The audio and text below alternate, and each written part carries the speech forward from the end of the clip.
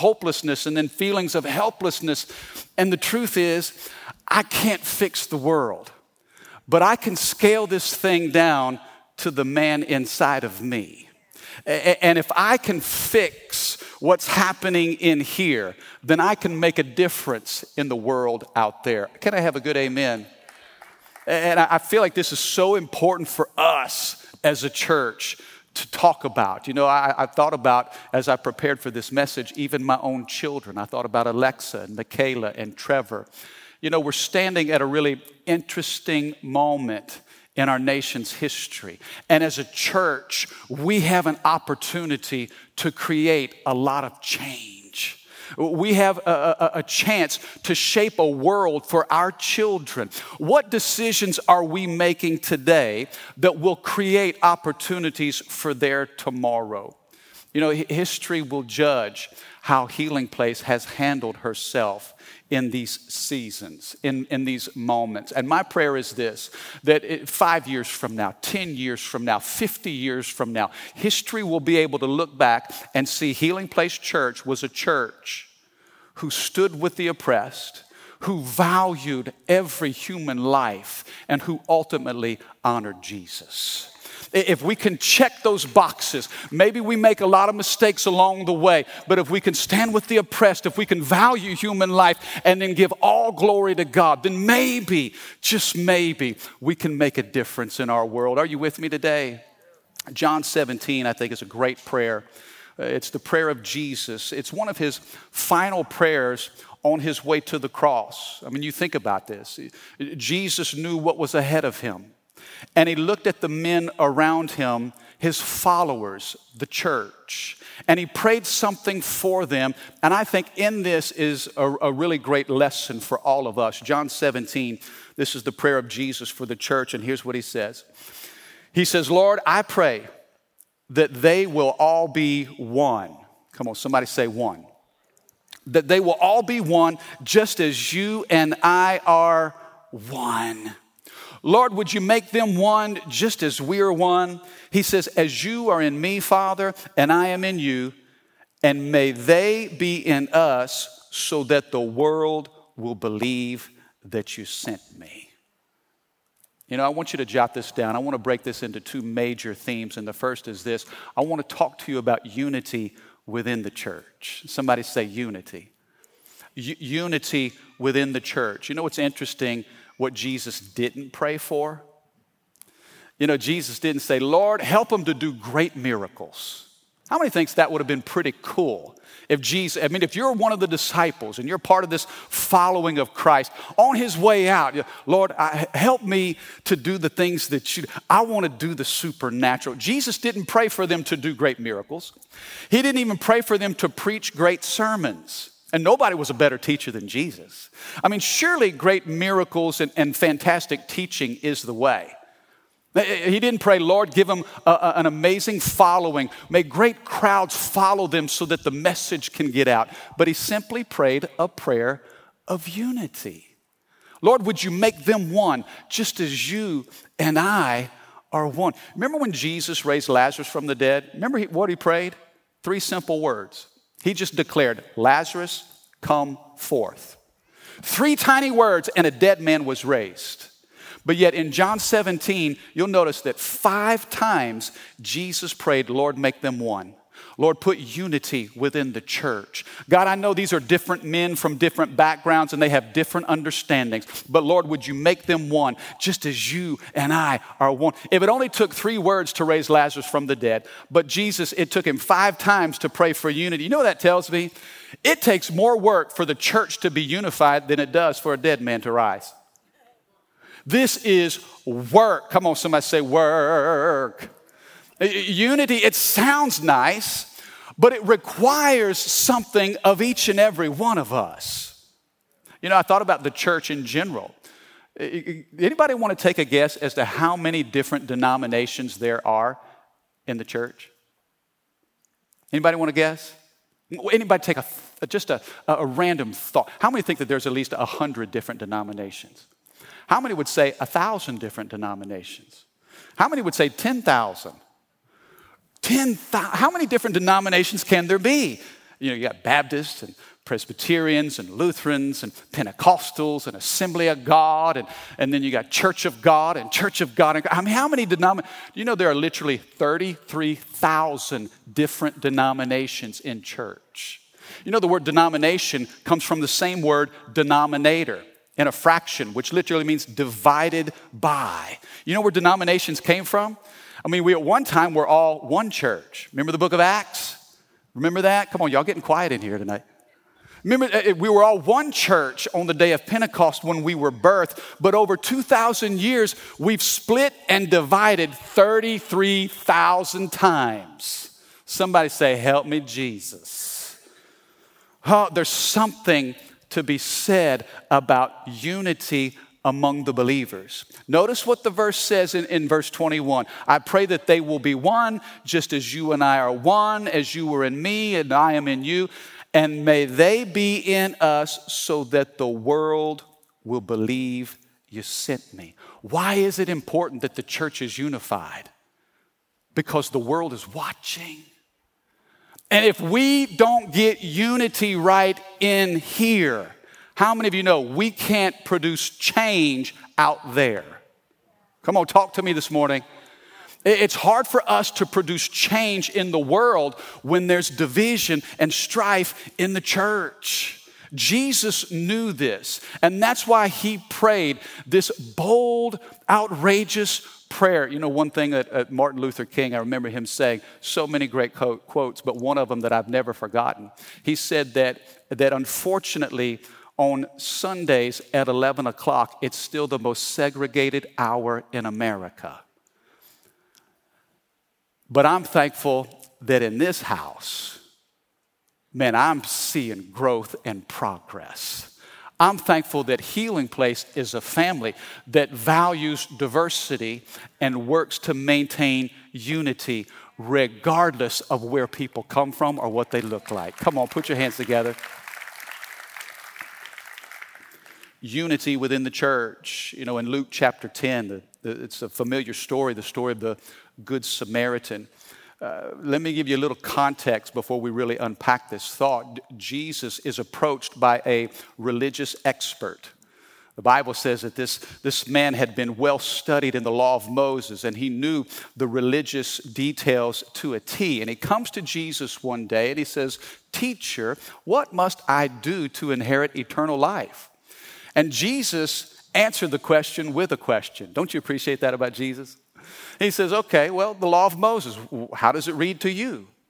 And so this expert, of course he knew the law of Moses. He said, well, love the Lord your God with all your heart, soul, mind, and strength, and then love your neighbor as yourself. And Jesus said, right answer.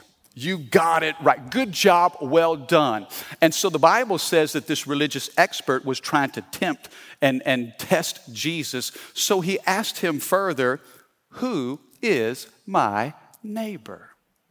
Okay, if I'm supposed to love my neighbor as I love myself, who's my neighbor? And here's the thing, when I studied that again this week, I thought, you know, here's what this religious expert was trying to do. He was trying to choose who he could love. Can I tell you this, church? When you have Jesus in your heart, you can't choose who you love. If Jesus lives on the inside of you, you're not selective when it comes to your love. You know, it's not like being in a grocery store and just picking things off the shelf. I want this, I want that. I think I love him. I don't care about her. Man, yeah, he's nice. She's okay.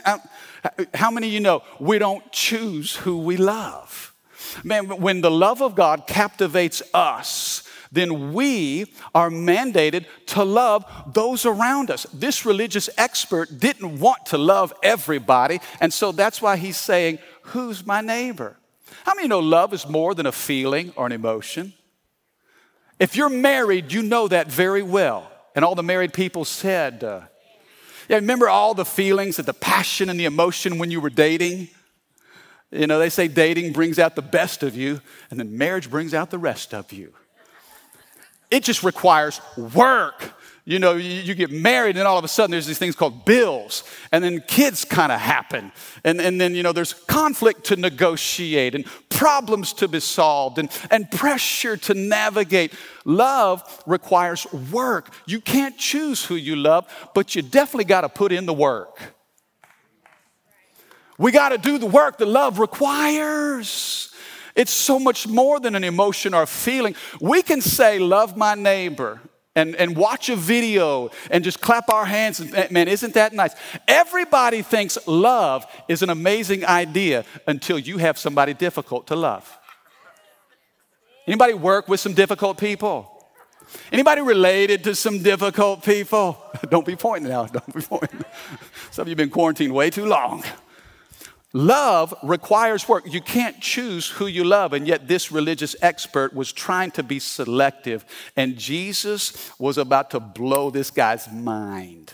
He's basically telling this guy, listen, you're an expert at the law, but you're a rookie when it comes to love. You've got a big mind, but you got a small heart. You know, sometimes we come to church and we're educated way beyond our ability to even love. God's trying to enlarge our capacity to love people around us. If we're going to walk in unity, you can't choose who you love. You know, also, and here's what's getting ready to happen, we've got to beware of stereotypes that exist, okay? This Jew is coming to Jesus, and he's saying, who's my neighbor? And Jesus is getting ready to challenge this guy in some stereotypes that he had embraced. Because if you know anything about biblical history, Jews and Samaritans did not get along. The Jews looked down on the Samaritans. In fact, Jews would go out of their way to avoid a Samaritan. There was such religious hatred and animosity. And Jesus was about to test this man in an area. He's going to tell the story of the Good Samaritan. Come on, somebody say Good Samaritan. Now, to a Jew, there was no such thing as a Good Samaritan. Wait, if he's a Samaritan, he's got to be bad.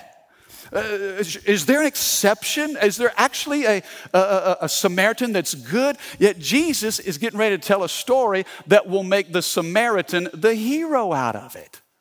How many of you know that had to be offensive for this religious expert? You're going to make the hero of the story a Samaritan? How can that be? Sometimes we embrace stereotypes we're not even aware of. You know, when I was younger, I was raised in church, but we had some difficult things happening in our church. We had some pastors making bad choices, and as a teenager, I got burned. I don't know if you've ever been hurt in the world, but when you come to church and experience church hurt, how many know that's painful? I mean, that had put a bitter taste in my mouth, and so I was so disenfranchised by church. You know what I said? I will never preach the gospel because there's no integrity behind the pulpit. I said that at 16 years of age. What was I doing?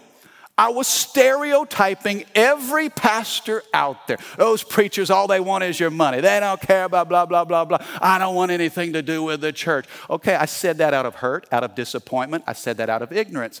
And now here it is 30 years later, and I'm doing the very thing I said I would never do.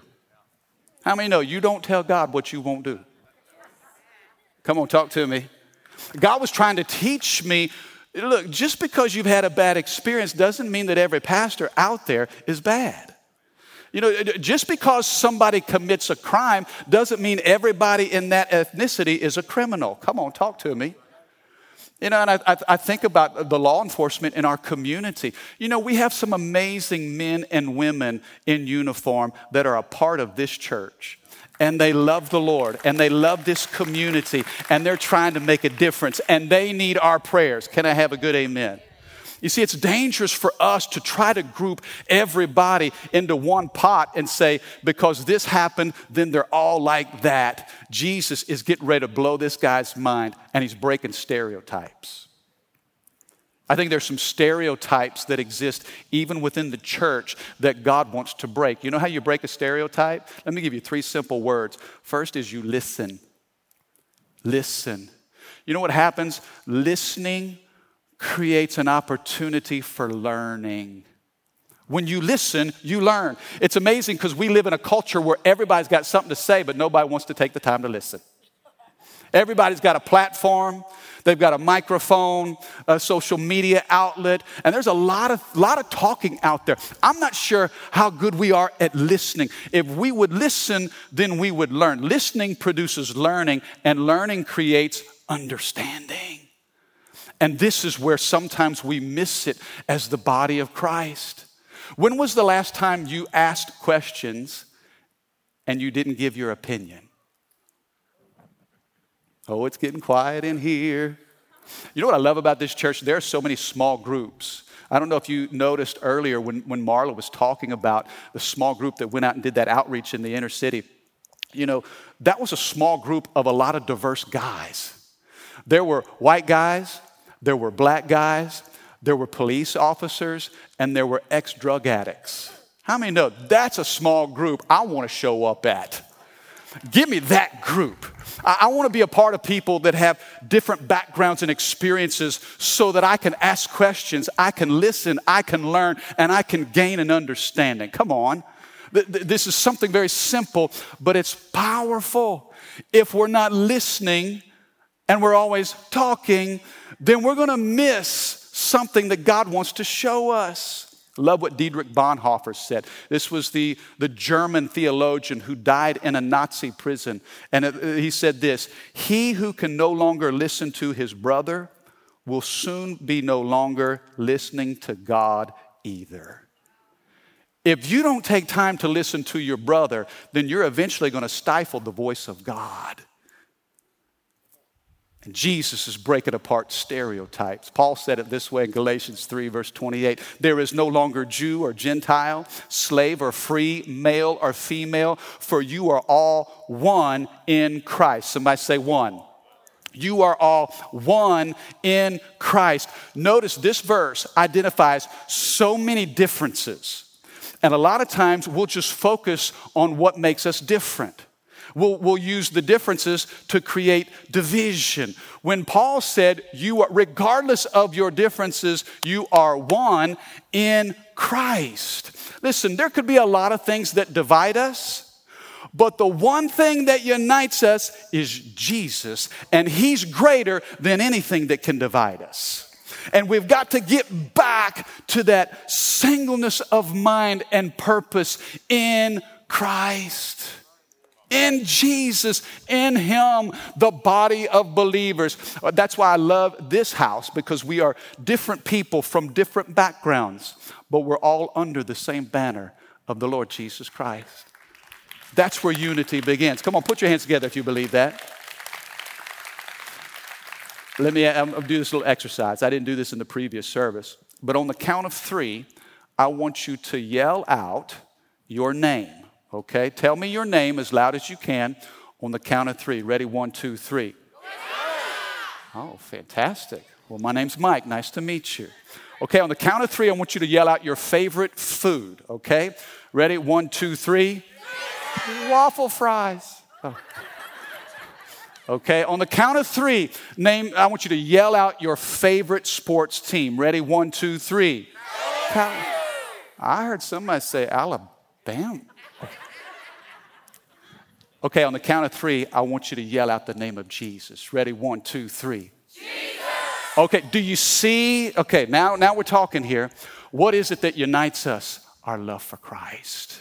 And the world needs to hear more about Jesus than our opinions, our feelings about X, Y, or Z. Are you with me? And if we can get unity in the body, then we can create some power to change the culture. Are you with me?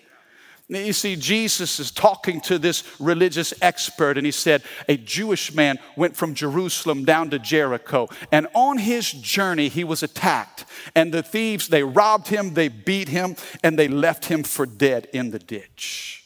Scripture tells us that along the road came a priest, this religious man who sees the man in need, but the Scripture says he walks by on the other side.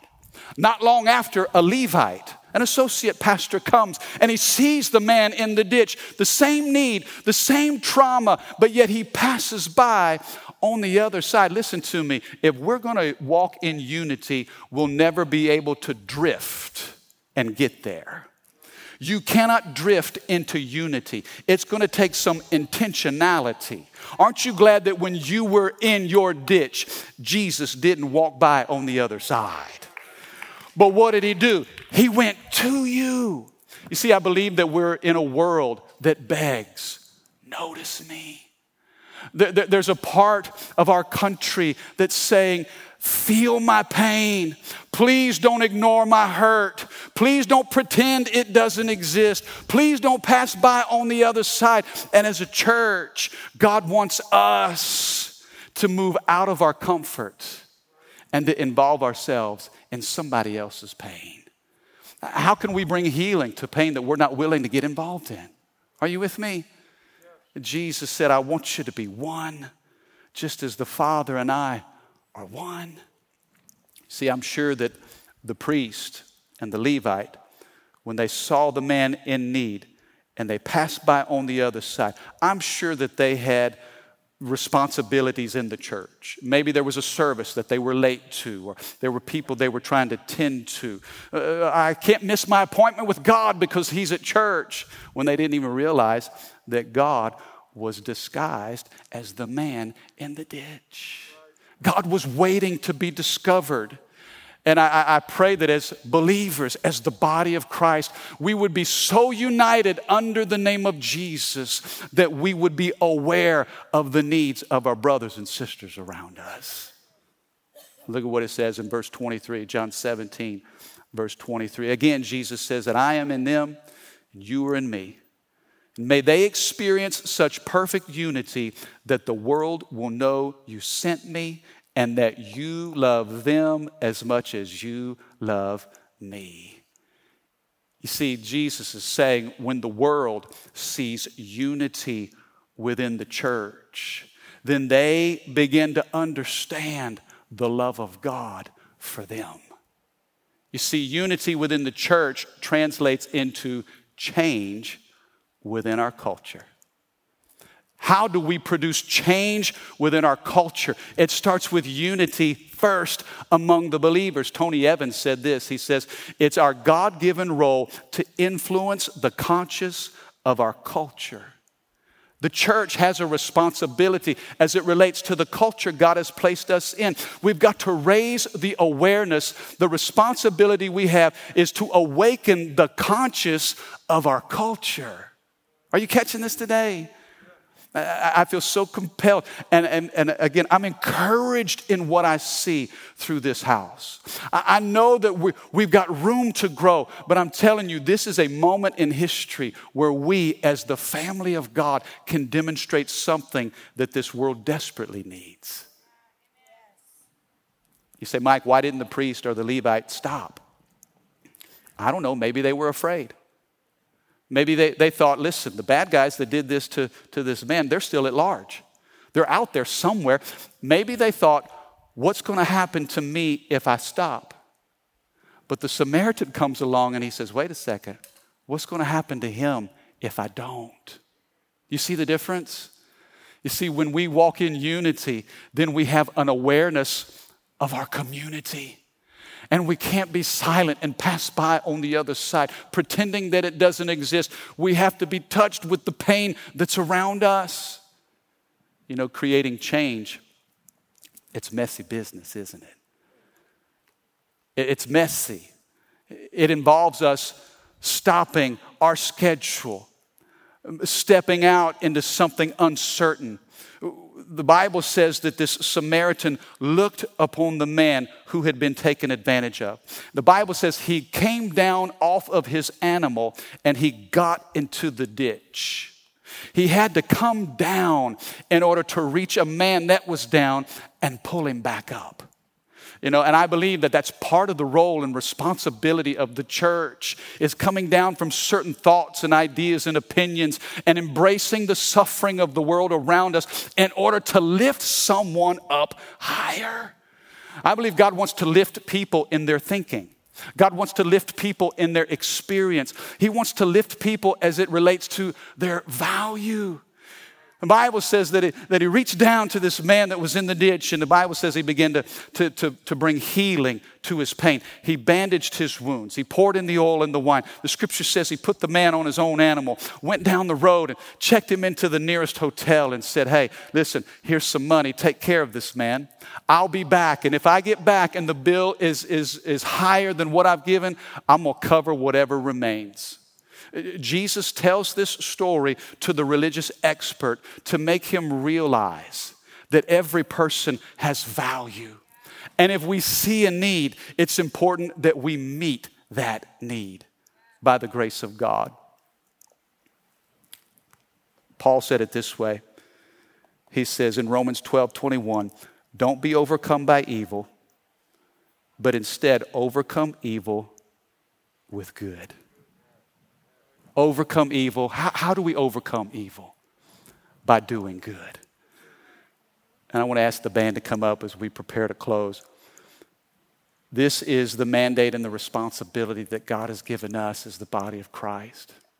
And honestly, I don't understand everything about this issue. I'm learning. I feel like I'm growing. I feel like there's an awakening that's taken place even within my own heart.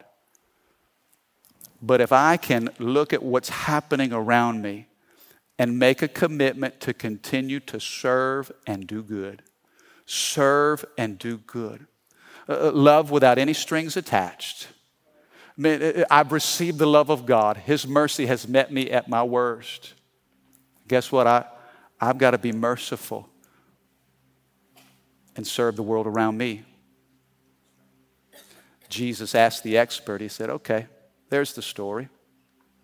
Now you tell me which one was the neighbor. Who was the neighbor? And the expert said, well, I suppose it was the one who showed mercy. Jesus said, you got that right too. There's two things you've gotten right here. Love the Lord your God with all your heart, soul, mind, and strength. Love your neighbor as yourself. And you've also learned who you're to be as a neighbor. Go and do likewise. Go and do likewise. You know, it's words like this in days like today that really mobilize who we are and galvanize our commitment to God and our responsibility we have to the world around us. Amen? Jesus said, Lord, I pray that they're one, just as you and I are one. The unity we walk in positions us to create the change that our world desperately needs. My question to you is this: can we be the answer to that prayer Jesus prayed 2,000 years ago? Can we be that church? Can we walk in a spirit not of offense, not of opinions, not of agendas, but can we walk in a spirit that says Jesus is Lord? And I'm committed to my brother, to my sister. In that, I think there is the potential that God's given us to be the church we're supposed to be in this hour. Thank you for listening. Take a moment and subscribe so you can become a part of the community here and stay up to date with what is happening at Healing Place Church. For more information about HPC, visit healingplacechurch.org.